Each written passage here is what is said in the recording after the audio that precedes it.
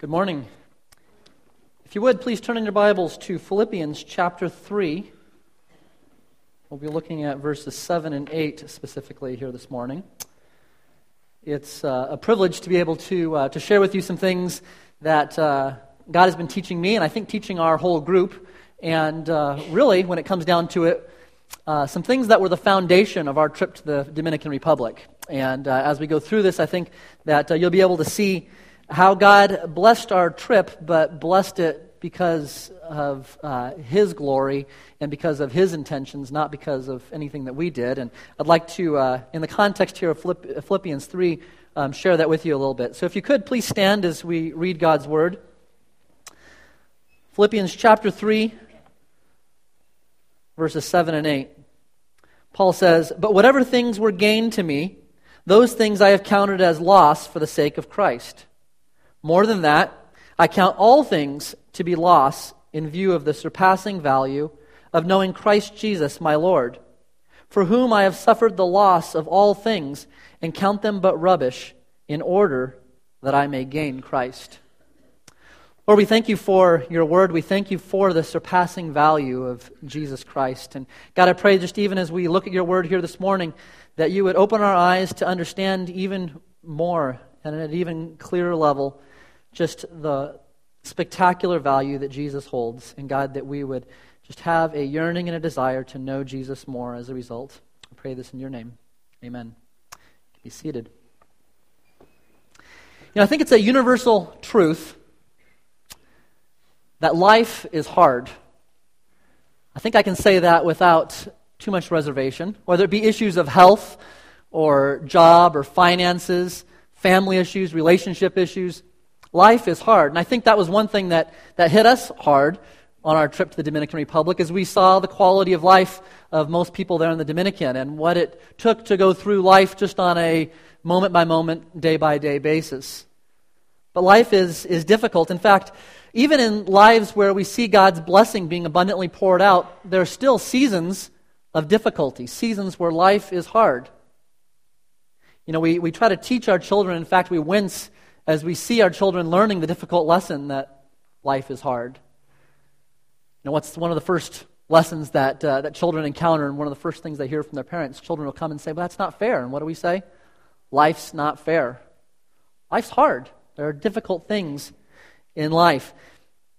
And one of the results of this is that we begin to look to God as our rescuer from life, our rescuer from the circumstances in life. We look to Him to fix our problems, to make us happy, to ease our pain. God becomes our rescuer. And the temptation, which unfortunately many fall into, is that the gospel message itself comes all about how God can rescue us from life circumstances. We allow ourselves to view the gospel and to be shaded by our own circumstances into what our desires are. And before we know it, the gospel becomes man-centered.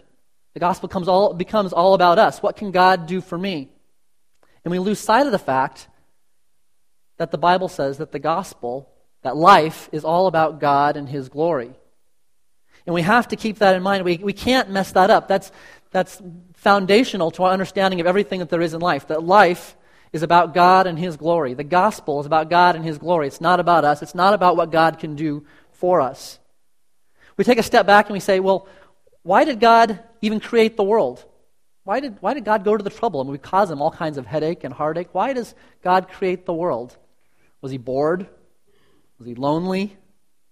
Did He need the praise from created people? Why would God bother to create the world? Well, I think we get a glimpse of this a little bit in Genesis chapter 1. You can just listen to this. This is probably a familiar passage. Genesis chapter 1. And verse 26 says, "Then God said, 'Let us make man in our image, according to our likeness, and let them rule over the fish of the sea, and over the birds of the sky, and over the cattle, and over all the earth, and over every creeping thing that creeps on the earth.' God created man in His own image. In the image of God He created him. Male and female He created them." It says 3 times in those 2 verses that God created man in His own image. Do you think much about what that means? What does it mean that God created us in His own image? What was the purpose, or why is that important that God created us in His own image? I think that one of the primary purposes of God's creation was to reflect His glory. He created us in His image to reflect His image, to reflect the glory of His image. And then as man, starting with Adam and then all of us equally guilty along the way, have screwed up that plan, haven't we? Romans says that all have sinned and fallen short of the glory of God. That's what sin is. Sin is when we fall short of God's glory. We fall short of fulfilling our original intended purpose, to reflect the glory of God. Now, God's plan wasn't thwarted because we fell because of our sin. God's plans can never be derailed. But we did contaminate God's image when sin entered the world. So ultimately, the essence of the gospel, if we think of it in these terms, the essence of the gospel is to restore man to the image of God, to restore man to reflecting God's glory. So here, we can't understand necessarily everything that God intends or what God's full plan is. I wouldn't pretend to think that I have a grasp on that, but the Bible does give us a starting point for understanding where God is going and what God's intentions are overall in His grand universal plan. We can understand that man was created to reflect God's glory and that man fell because of sin, and that God, as a result, sent Jesus Christ to earth as God in the flesh to live a perfect and holy life for the sole purpose of being that ultimate sacrifice for man to give us a way, not just to grant us heaven, which we get caught up in, or to grant us joy or peace or happiness, but to give us a way that we would be covered by the blood of Jesus and be able to come into God's presence perfect and holy, reflecting God's glory as God intended all along. So God not only saves people, but He sanctifies them. God first He saves us. He calls us out of sin, calls us out of darkness. He gives us a new heart. He changes us over the course of time in sanctifying us to be more and more into the image of Christ. So we're more and more coming closer to reflecting the glory of God until that ultimate day when we reach heaven and we're glorified in the presence of God and we perfectly reflect God's glory through Christ's righteousness in us, changing us to where we are without sin and reflecting God's glory as He intended. So the gospel is all about God's glory, how He is going to reflect His glory in us. It's not about us. Now you say, wait a minute. There's all kinds of good things that the Bible promises to me out of the gospel. I get saved, I get to go to heaven. God causes all things to work together for good. Right? There's all these things that are me-oriented in the gospel, and sure, it's about God, but it's about me too. Let's look at this a little bit more closely this morning, and I promise we're going to get back to Philippians 3. But if you look over at Romans chapter 8, let's look at that passage where God causes all things to work together for good. Romans chapter 8 and verse 28 says, "And we know that God causes all things to work together for good to those who love God, to those who are called according to His purpose." So there's three things that I want to just quickly pull out of this passage. Number one, God does cause all things to work together for good, but it doesn't say that He does that for every single person who ever lives or ever will live. There's a specific group of people. So the second thing is, who does God cause things to work together for good? For those who love God and are called according to His purpose, right? That's the promise. But then we run into that sticky question of, what does it mean to work things together for good? What is the good that God is working together for? Well, let's keep reading here in verse 29.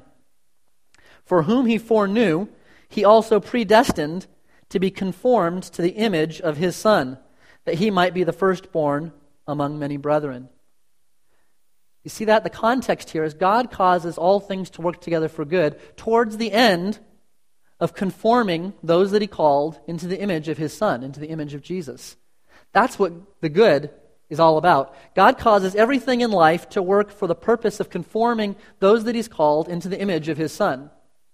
Everything in life revolves around that. Verse 30 says, "For whom He predestined, these He also called, and whom He called, these He also justified, and whom He justified, these He also glorified." So there's this process that God takes us through. He calls people to Himself. He calls us out of our sin, and then He justifies us. What does that mean? It means He declares us righteous. He says, because of the blood of Jesus, I no longer see you as the sinful person that you are, but I see you through the lens of Jesus, I see you as righteous and perfect. Now we know that we're not, but then God goes to complete his plan and he sanctifies us over the course of the process, changing us more and more through the course of time, through our walk with him, to look more and more like Jesus as we are sanctified and as we grow and mature in our lives as believers, until that ultimate day of glorification. Now you think about that? God is going to glorify us. We talk all the time, and in fact, everything I've talked about so far this morning has been about God and his glory. But God is going to glorify us. That's what the Bible says. We are to be glorified ultimately in that day. So what does it mean to be glorified? It means that God is going to make us so that we reflect his glory, that we are perfect and righteous in the very presence of God. It culminates in our glorification. And somehow, we have to come to understand that God glorifies us to glorify himself. You say, wait, does that really make sense? Well, this is what he does with Jesus. Listen to Jesus' prayer in the high priestly prayer, John chapter 17, verse 1. It says, Jesus spoke these things, and lifting his eyes to heaven, he said, Father, the hour has come. Glorify your Son, that the Son may glorify you. So Jesus is praying, God, glorify me so that I can glorify you. And you say, okay, well, that was Jesus. Well, God is doing the same thing with us. God wants to glorify us so that we can glorify him. Now, when we're talking about glorifying Jesus, God restored Jesus to the glory that he had before he came to earth, before he humbled himself and died on the cross. For us, he restores us to our original created purpose. We were created to reflect the glory of God. And God is going to restore us, glorify us, so that we reflect his glory as he originally intended. So God saves his people, a sinful people. He justifies them. He declares them righteous. Then he sanctifies them, making them more and more like him. And then he promises to complete that work. What does it say in Philippians 1:6?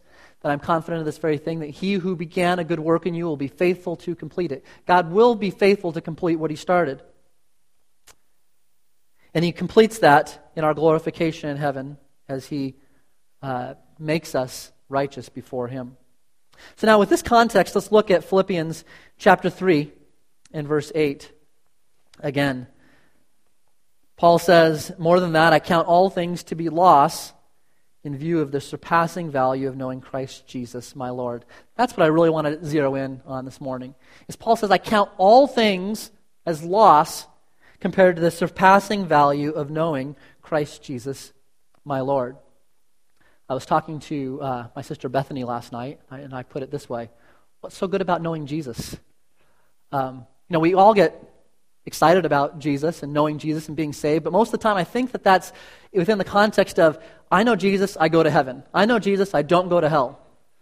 And that's that's the driving perspective of knowing Jesus. But Paul is saying, nothing else matters compared to knowing Jesus. That's what's most important above all else.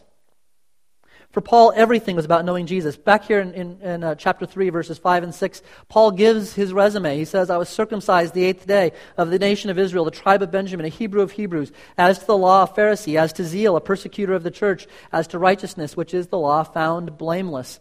Then he says in verse 7, but whatever things were gained to me, these things I have counted as loss for the sake of Christ. Paul is listing off everything that man could ever possibly care about in life. He's giving his pedigree, he's giving his accomplishments, he's giving his theological understanding, he's giving his level of human holiness. He's listing everything that the world would say, yes, Paul, you have arrived. And he says, none of it matters. None of it matters compared to knowing Jesus. That's what's most important. He says, in fact, here in verse 8, that he says, I suffer the loss of all things and count them but rubbish. He says, it's just garbage. It's trash compared to knowing Jesus. This is familiar with what Jesus was saying in Matthew chapter 13 in verse 44. Jesus is talking about the kingdom of heaven, and he says, it's like a treasure hidden in the field, which a man found and hid again, and from joy over it, he goes and sells all that he has and buys that field. That the kingdom of heaven is worth so much that a man says, I'm going to sell everything I have so I can go and I can have that treasure. And Jesus is the king of the kingdom of heaven. Paul's saying, I want the king. I want Jesus. Jeremiah chapter 9 says, thus says the Lord, let not a wise man boast of his wisdom, and let not a mighty man boast of his might. Let not a rich man boast of his riches, but let him who boasts boast of this, that he understands and knows me, that I am the Lord. Paul's saying, Jeremiah saying, quoting God, is saying, don't boast about anything else in this life other than knowing me. Nothing else matters but knowing me. Know me. And Paul is saying the same thing. Nothing matters compared to knowing Jesus. Everything else is trash. Now this word to know is interesting. Specifically means not to have knowledge of in an intellectual sense, but to know in an intimate sense. The word is gnosis, which implies to know experientially, to know personally, or to have personal involvement with. There is an intimacy indicated in this word. It's the equivalent word in the Hebrew is the word yada, which we first see in the Bible in the book of Genesis, where it says Adam knew his wife and she bore a son. It's the same word. Now it's not saying that Adam knew who his wife was. He knew who Eve was. He certainly did. But he knew her in an intimate sense. There was an intimate relationship between Adam and Eve. In Amos chapter 3, we see the same word come up again. God is speaking and he says, Israel only I have known. Now God's not saying, I only know the people of Israel. I don't know anybody else in the world. But he's saying, only with Israel I have this special, intimate relationship. That there is an intimacy, there's a closeness, there is a personal relationship between Israel and God. And this is what the word that Paul uses here in Philippians 8. He says, I want to know Christ Jesus. I don't want to just know about him, but I want to have this intimate, close, personal relationship with him. And it's interesting that he says, not just Christ Jesus, but he says, Christ Jesus, my Lord. He wants to know him intimately as his Lord, as his King. You know, this is the heart of the gospel, to know Jesus. Jesus says in John 10, I know my sheep, and they know me. Following up in that high priestly prayer in John 17, Jesus says, now this is eternal life, that they may know you, the only true God, and Jesus Christ, whom you have sent. Eternal life is intrinsically linked to knowing God by knowing Jesus Christ. It's all about knowing Jesus. In comparison, nothing else matters. Now here's where all this gets tied together, that we have to have the proper perspective of the gospel to understand this. When we understand that the gospel is all about giving God glory, and that he accomplishes this through us as his creation, by saving us to the purpose of glorifying him, restoring us to the image of God, and we live according to the purpose of our creation, according to how God designed us to reflect his glory, then we experience the ultimate that life has to offer. When we live according to how we've been created, that is the ultimate in life. There's nothing in this world that can compare with living in perfect alignment with how God created us to live. Nothing can compare with living a life that brings glory to God. And that's where perfect fulfillment in life comes from. And it's based, above all else, on knowing Jesus. You want perfect alignment in your life, you want perfect fulfillment, it's all about knowing Jesus, and knowing Jesus is all about giving glory to God. I want to give you two things that result from knowing Jesus, to kind of spell this out a little bit. First of all, we see the glory of God reflected in Jesus. We see the glory of God reflected in Jesus. Secondly, the glory of God is reflected in the believer. So first, the glory of God is reflected in Jesus. We see this in 2 Corinthians 4:6. It says, for God who said, let light shine out of darkness, made his light shine in our hearts to give us the light of the knowledge of the glory of God in the face of Christ. Paul says here to the Corinthians that God shines the light on our hearts to give us knowledge of the glory of God, and we have knowledge of the glory of God in the face of Jesus Christ. Turn back to Philippians 2 as we look at Paul setting the stage before he goes to what he wrote there in Philippians 3. And starting in verse 5, this very well-known passage, Paul says, have this attitude in yourselves, which was also in Christ Jesus, who, although he existed in the form of God, did not regard equality with God a thing to be grasped. But he emptied himself, taking the form of a bondservant, and being made in the likeness of men, and being found in appearance as a man, he humbled himself by becoming obedient to the point of death, even death on a cross. So here we have God of creation coming to earth, being sacrificed on a cross made of wood that he created by people that he created, demonstrating the ultimate form of humility so that he could restore us to himself, so that he could restore us for the purpose of being sanctified and glorified to reflecting God's glory. Jesus bore our sins in his death for us. He took what we deserved and put it on him. And it's an amazing thought to think that he was sacrificed by his own creation. But then look at what happens here in verse 9. Therefore also God highly exalted him and bestowed on him the name which is above every name, that at the name of Jesus every knee should bow, of those who are in heaven and on earth and under the earth, and that every tongue should confess that Jesus Christ is Lord, to the glory of God the Father. See how this works? Jesus is exalted because of the cross, and the exaltation of Jesus leads to the glory of God. Every tongue confesses that Jesus Christ is Lord, to the glory of God the Father. The exaltation of Jesus leads to the glory of God. So if our lives are centered for the purpose of giving God glory, what we have to do above all else is exalt Jesus. Jesus must be exalted in our lives. And when we exalt Jesus, God is glorified.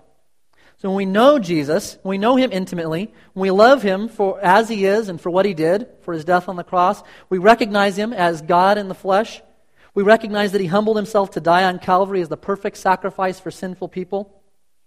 When we know him in this way, that results in us recognizing him as Lord, recognizing him as Savior, recognizing him as King. And when we confess Jesus as Lord, it's to the glory of God the Father. That gives God glory when we see Jesus in that way. Paul said here in Philippians 3:8, he says, I want to know Jesus Christ, my Lord. That's where the key is. He doesn't want to just know him, but he wants to know him as Lord, as he says there in Philippians 2. This gives glory to God. This is what we were created for, to bring glory to God. 1 Corinthians 2:2, Paul says, For I resolved to know nothing while I was with you, except Jesus Christ and him crucified.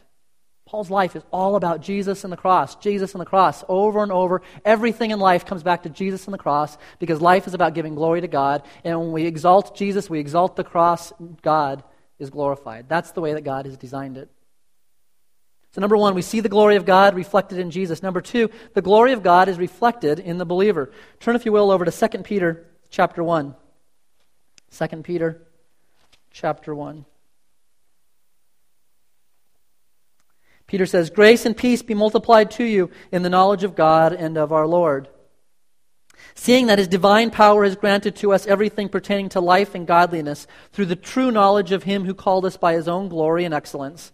For by these things he has granted to us his precious and magnificent promises, in order that by them you might become partakers of the divine nature, having escaped the corruption that is in the world by lust.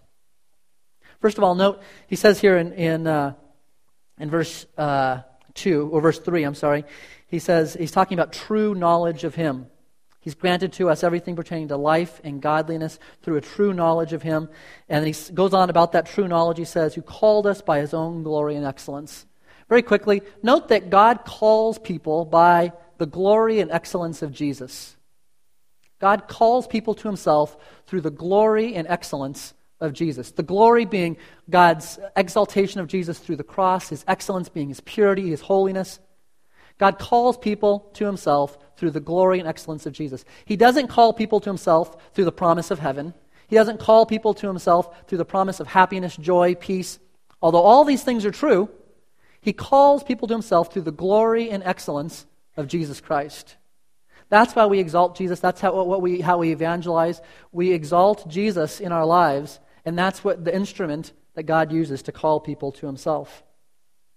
But when we know Jesus, look at what happens. It says here in verse 3 that he grants to us everything pertaining to life and godliness. Everything pertaining to life and godliness. What more is there? That's everything. He grants to you everything pertaining to life and godliness. Everything you need to live life how God wants you to live, to work it out for good, to be perfected, ultimately to be sanctified and glorified. God has granted that to you for his purpose. And then this part just blows me away here in verse 4.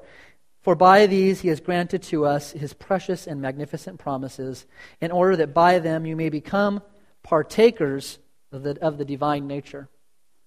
Now I'll tell you, I can't fully swallow what that means to be a partaker of the divine nature. That's an awfully big bite to swallow, that we are partakers of the divine nature. But I can tell you this, that what we know from this passage and from plenty of others in God's Word is that God comes into us when we are called, and He changes us, He transforms us. We have the divine nature in us living out our lives. That God takes control of our lives as we repent and we yield that to Him. And we can have, as a result, and we can know the same joy, the same state of contentment, the same happiness, the same peace. We can have the same victory over sin that Jesus has, because we are partakers of the divine nature. When we know Jesus, bring it back here to verses 2 and 3. Grace and peace be multiplied to you in the knowledge of God and of Jesus our Lord. And then he says, seeing that His divine power has been granted to us everything pertaining to life and godliness through the true knowledge of Him. And that Him ties back to Jesus. That it all comes from knowing Jesus, that God grants this to us. The basis is knowing Jesus, and then God gives us everything that we need in life. John 1:16 says, for of His fullness, speaking of Jesus, we have all received. We've received of the fullness of Jesus. John 10:10, Jesus said, I came that they may have life and they may have it abundantly. Abundant life comes from knowing Jesus. In Romans 8:16-18, Paul is talking about that we are fellow heirs with Christ. We inherit everything the same that Christ inherits. The same joy and peace and bliss and everything in heaven. We have the same inheritance as Jesus. We are joint heirs with Christ. We inherit the glory of God, the glory of heaven, and all of this comes from knowing Jesus. I wonder, Paul says, I value knowing Jesus above all else. 1 Corinthians 3:11 says, for no man can lay a foundation other than the one which is laid, which is Jesus Christ. And skipping to verse 21. So then let no one boast in men. Catch this. For all things belong to you. Paul says all things belong to you. Whether Paul or Apollos or Cephas or the world or life or death or things present or things to come, all things belong to you, and you belong to Christ, and Christ belongs to God. All things belong to you. Paul belongs to you, Apollos belongs to you, Cephas belongs to you, the world belongs to you, life belongs to you, death belongs to you, things present belong to you, things to come belong to you, Christ belongs to you. All things belong to you. Isn't that an amazing promise? If your life is built on Jesus, if you know Jesus, then all things belong to you. All the great teachers, Paul and Cephas and all the teachers of the world belong to you. You have all that truth and knowledge belongs to you. You possess the world. The world, as we know from Genesis, was made for you. Life is yours. Spiritual, eternal life is yours in Christ. We even possess death, as Paul says, to die is gain. We possess death. We possess things present, which encompasses every element in life, everything in this life, everything we experience, the good, the bad, the pleasant, the painful, the joys, the disappointments, health, sickness. God gave it all together, all to us to work together for good, for the purpose of leading to His glory, for conforming us to the image of His Son. And we possess the things to come, eternal reward, the glories of heaven, the new earth, the millennial kingdom. We belong to Christ, Christ belongs to God, and it's all wrapped up in the same package of what's promised to us. And all this comes from knowing Jesus. Colossians 2, verse 8. See to it that no one takes you captive through philosophy and empty deception, according to the tradition of men, according to the elementary principles of the world, rather than according to Christ. For in Him all the fullness of deity dwells in bodily form. And in Him you have been made complete. In Jesus you are made complete. Saying, don't be taken captive by the world. Don't let your attention be captured by the things of the world. Don't try to know the world. Know Jesus. Be captivated by Jesus. Because in Him you've been made complete. Paul says in Romans 8, verse 32, He who did not spare His own Son, but delivered Him over for us all, how will He not also with Him freely give us all things? Paul is saying, God gave us Jesus. He poured out His wrath on His Son Jesus for you. If God gave you the absolute most that anybody could ever give to anyone, how is it that He's going to hold back to you in the least? God will give you all that you need. You see the perfect alignment here in God's design? We seek His glory above all else. God's glory is the focus of all of our attention, and He in turn grants to us everything in life because that's what we're designed to do, to bring glory to God. And when we do that, we have abundant life. This is the surpassing value of knowing Jesus. I want to very quickly give you 4 ways to better know Jesus, or 4 ways to cultivate your relationship with Jesus. Number 1, relish the magnitude of the cross. Relish the magnitude of the cross. We're all sinners. I'm a sinner. You're a sinner. Everyone in this room. We're all sinners. We have to come face to face with how does God feel about our sin. You know that God is angry at you and me because of our sin.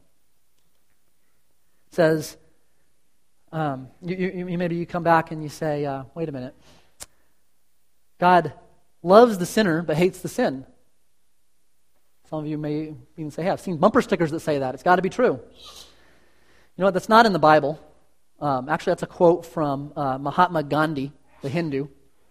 Psalm 5:5, as well as a plethora of other verses, says that God hates all who do evil. And evil is any sin that we commit. God hates all who do evil. It's a scary thought. We sin, God hates. You say, well, no, God loves us, but He hates what we do. Well, here's the unfortunate reality. We do what we are. We do what we are. What's in our hearts comes out in what we do. Good trees produce good fruit. Bad trees produce bad fruit. You are what you do. You do bad things. You sin. You're an evildoer. And that means that you are the object of God's wrath. You're the object of God's hate. What you do out in life is an echo or a reflection of what's in your heart. That we're sinners by nature. And you say, no, I'm a good person deep down. Really, I just do bad things, but I'm really a good person. But even us thinking that we're good people is a sign of our own sinfulness, that we mask the reality of who we really are. Yes, there's a sense in which God loves us in our sin, but we can't get past the fact that God is angry at us because of our sin. And if He's not angry, then He's not holy, He's not just, He's not loving. He must punish sin. Now, there's one catch to all this, that when we know Jesus, God's no longer angry at us. 2 Corinthians 5:21, He made Him who knew no sin to be sin on our behalf. Jesus, the spotless Lamb of God, became sin on our behalf. So all that righteous wrath and anger of God was poured out on Jesus. And then it says, the end of that verse, so that we might become the righteousness of God in Him. Again, bringing that all back. We are made righteous because God poured out His wrath on Jesus. So there's this great exchange that takes place. Apart from the cross, we are doomed to eternal conscious torment in hell for all of eternity. If you know Jesus, then you're saved to the glory of heaven. Doesn't seem like a fair deal, does it? We get heaven even because of our sin. Jesus got the wrath of God. But if you don't know Jesus, then you are doomed for eternal punishment as God pours out His wrath on you for all of eternity. So if you know Jesus and you want to know Him more, relish the magnitude of the cross and you'll know Jesus better. I love the quote, and I've used this over and over with the high school group and probably in other settings. But C.J. Mahaney, a pastor of a church on the East Coast, has said, look, before I can dare to preach the gospel to God's people, I have to first look in the mirror and preach the gospel to myself. I think that's absolutely true. We have to be continually preaching the gospel to ourselves over and over again. We must relish the cross, and when we relish the cross, we will know Jesus better. Secondly, we need to be trained to see God's divine power, to see Jesus' divine power all around us. In 2 Peter, it said that His divine power grants to us everything pertaining to life through the true knowledge of Him. God's divine power grants to us everything in life. We were in the Dominican Republic. You heard everybody got sick on Tuesday night. And it was an eventful night, to say the least. We spent the night going back and forth to the hospital. Amazingly, over the course of the night, we had people just throwing up and all kinds of bad stuff happening. We had people hooked up at IVs, getting rehydrated and so forth in the hospital. And over the course of the night, people got worse, and then they started getting better. And amazingly, we had to leave on Wednesday morning at 9:30. Amazingly, by Wednesday morning, pretty much everybody was doing better. And we got to about 7 o'clock, and there were about 4 people that were not looking so good, but they were seeming like they were going to be okay, at least 3 of them. But the 4th one, Miss Ali Shara, was not doing well. And the doctor said, comes to us at about 8 o'clock, and he says, Ali is not going to be able to go home today. He says, I just can't, she hasn't gone more than 30 minutes in the last 8 hours without vomiting. She just, I can't see putting her on a plane. This is at 8 o'clock. We're supposed to leave for the airport at 9:30. And so the doctor gives us that report, and I call 4 hours previous in time zones and wake up Mike and Angela and say, hey, I don't know if Allie's going to be able to come home today. It's not sounding good. Well, the doctor comes in and reiterates that to us, and as she's saying this to us, and you can ask Allie, she doesn't even remember most of the story, but Ramon Prenzo walks in. Ramon is the founder of the orphanage, the church, the school in the Monte Plata. Everybody in Monte Plata knows Ramon. You meet Ramon, and instantly your first thought is, this is a man of God. This is somebody who knows Jesus. And you're overwhelmed by that, and he's a man of prayer. He just has that presence about him. And as the doctor leaves, telling us Allie's not going to be able to go home today, Ramon says, oh, she's going home today. And my sister Rebecca and I were there with him, and we looked over him and said, really? Okay. And he says, we need to pray for her. And Rebecca and I said, or we're thinking, we've been praying all night long. And I'm thinking, go right ahead, give it your best shot. And so Ramon says, let's pray. And we said, okay. And Ramon starts to pray, and he prays one of the most amazing prayers that I've ever heard. He starts off by in just the most humble and contrite posture before God. He comes before God, but he's expectant of God in his attitude and in his words. He has a very specific hope in God as he comes before him. He's not demanding of God in any way, but he is expectant. And he prays for God to heal Allie so she can go home. And in the course of that prayer, he kind of shifts halfway through, and he becomes an attorney before a jury. God is the jury. And he starts making his case to God. And he says, God, remember, and he starts this, I'm going to guess 15 times in a row, he starts sentences with the word remember. He says, God, remember when so-and-so was sick and you healed them? Remember when so-and-so's brother-in-law was sick and you healed them? Remember when so-and-so left the church and was in sin and you brought them back, you restored them? Remember, God, remember. And he just prayed this over and over again. God, remember. And then he says, God, you've been faithful in the past. We have no reason to doubt that you'll be faithful here. And he says, so we pray that you'll heal Allie. So I look over at Allie when Ramon finishes, and he prayed all this in Spanish. I said, Allie, you ever been prayed for in Spanish before? She says, no. So I can guarantee you never been prayed for like that before. And I had to leave at that point. I had to go and make sure everybody else was getting ready and getting things. And I said, I'll be back here at 9 o'clock, and we'll check to see how Allie's doing. I come back at 9 o'clock, and Allie's like, I'm feeling better. Now, she's gone 8 hours without going more than 20 or 30 minutes without vomiting.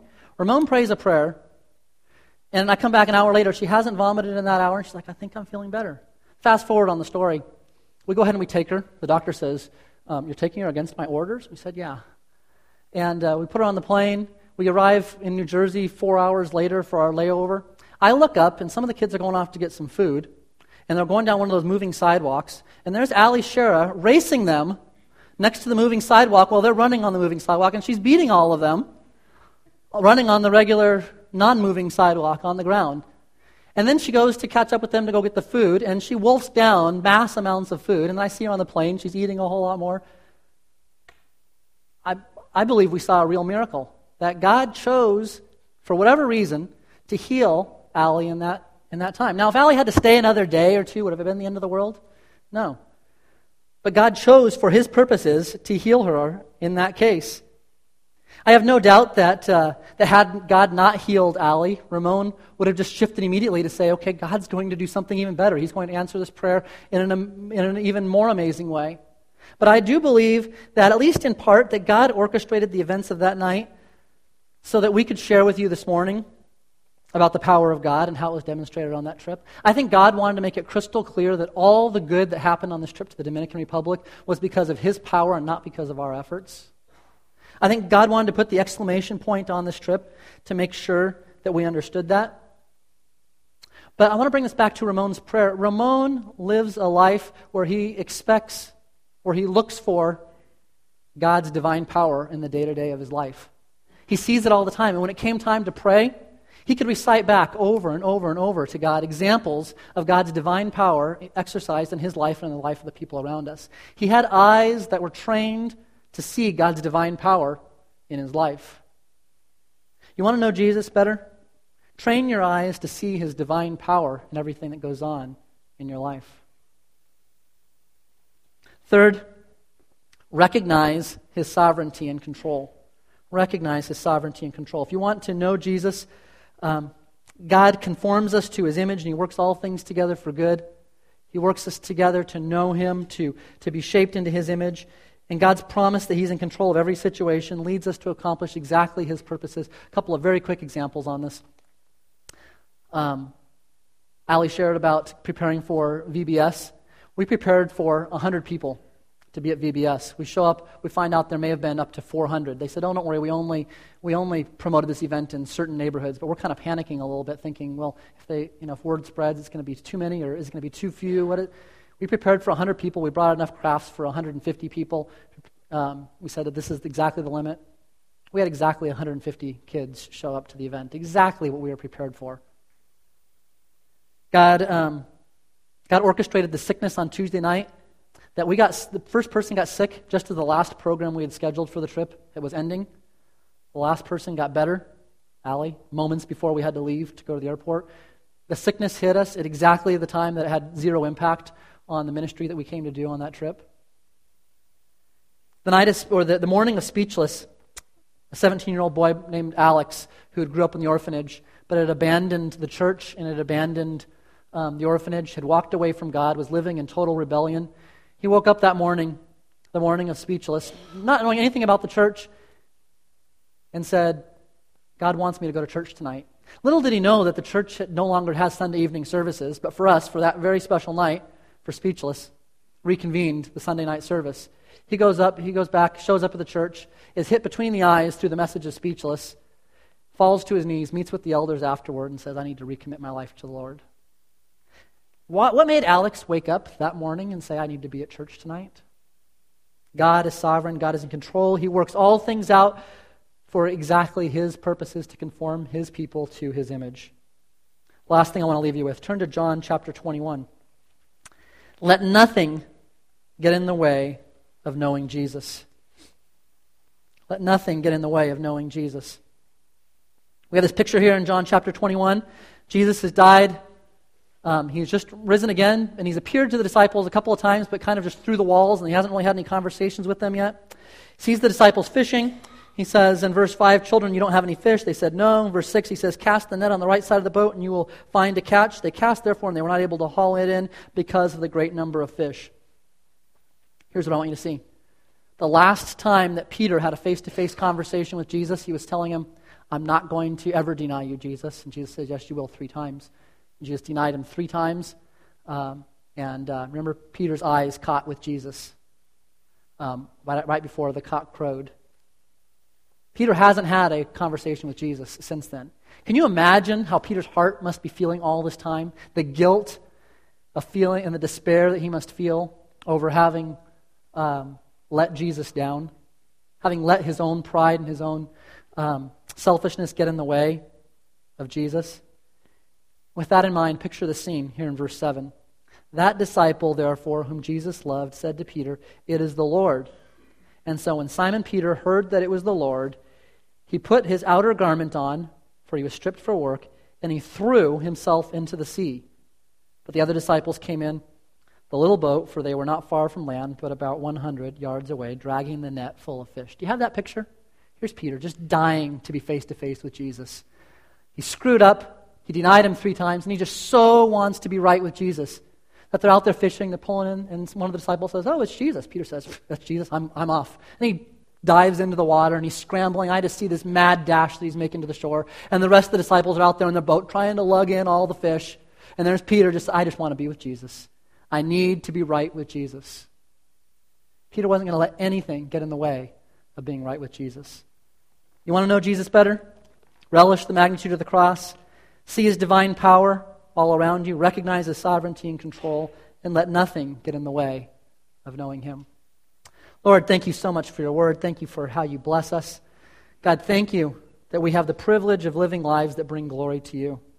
God, I pray that you would move in our hearts, move in our lives, help us to be so committed, so focused on knowing Jesus that nothing else matters.